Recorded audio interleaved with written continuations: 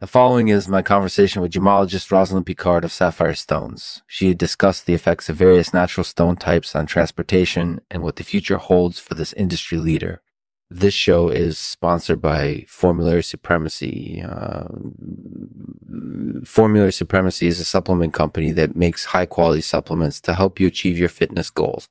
They offer a variety of supplements to help with muscle growth, performance, and recovery. You can find all of their supplements at theformulary.com. In addition to their supplements, they also offer coaching, meal planning resources, and more. I highly recommend checking them out if you're looking for help in reaching your fitness goals. Thanks for tuning in, and I'll see you next time. Hi, Rosalind. Thank you for taking the time to speak with me today. Can you start by introducing yourself and tell us a little about your career?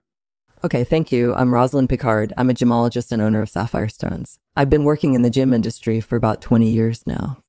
Yeah, that sounds about right. So, can you tell us a little bit about the effects of natural stone types like sapphires and rubies on transportation? Sure. Generally, gemstones have a lot of natural properties that affect their transportation. For example, rubies can be quite brittle and they can also be kind of sensitive to heat, so they're not the best stones to use in vehicles that are subject to direct sunlight or high temperatures. Sapphires, on the other hand, are a bit more durable than rubies and they're less sensitive to heat, but they do tend to be a little heavier and they may not be as resistant to scratches. So, depending on the specific stone you're working with, its properties will affect how well it travels and how easily it's damaged or lost during transport. That makes sense. So in terms of bellwethers for the gem market, what do you think they are?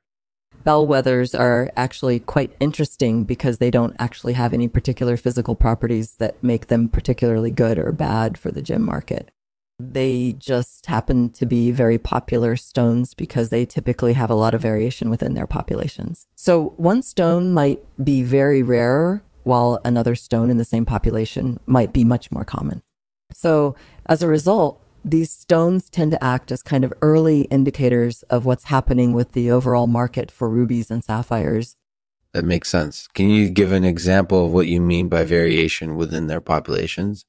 Sure. For example, a ruby might have one blemish on it, while another ruby in the same population might have 0 blemishes. So one stone might be a bit more choosy about who it will sell to, and another stone might sell more broadly. And that kind of variation is really what helps make bellwether stones such important indicators of industry trends. That's definitely true. Do you think that this trend will continue into the future? I think so, especially because we're seeing more and more new gemstone varieties being created all the time. So there's always going to be new potential bellwethers out there waiting to be spotted by market analysts and buyers.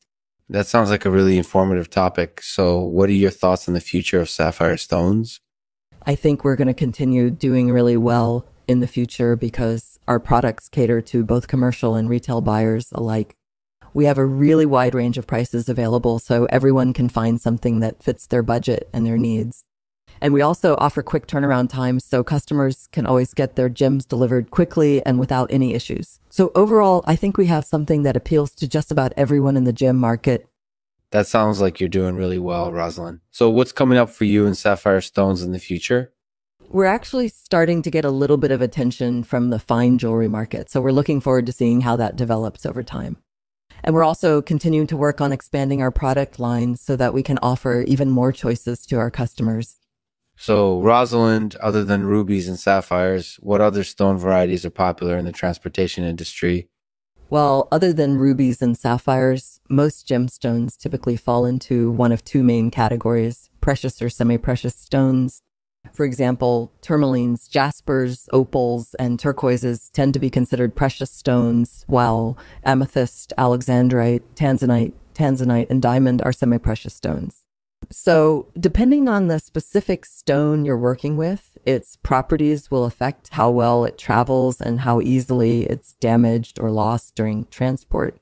That's informative. So in terms of semi-precious stones specifically, do you think that their populations will continue to grow in popularity? Yeah, I think so. In recent years, we've been seeing a lot more interest in semi-precious stones from both the commercial market and the retail market. I think people are starting to see them as less stable investment options and more like kind of excitement inducing investments that can hold their value over time. So I think we'll continue to see a lot of growth in the populations for semi-precious stones in the future. That sounds like a really positive outlook. So what are your thoughts on the future of gemstone varieties in the transportation industry? I think it's going to be a really exciting time for both buyers and sellers in the gem market.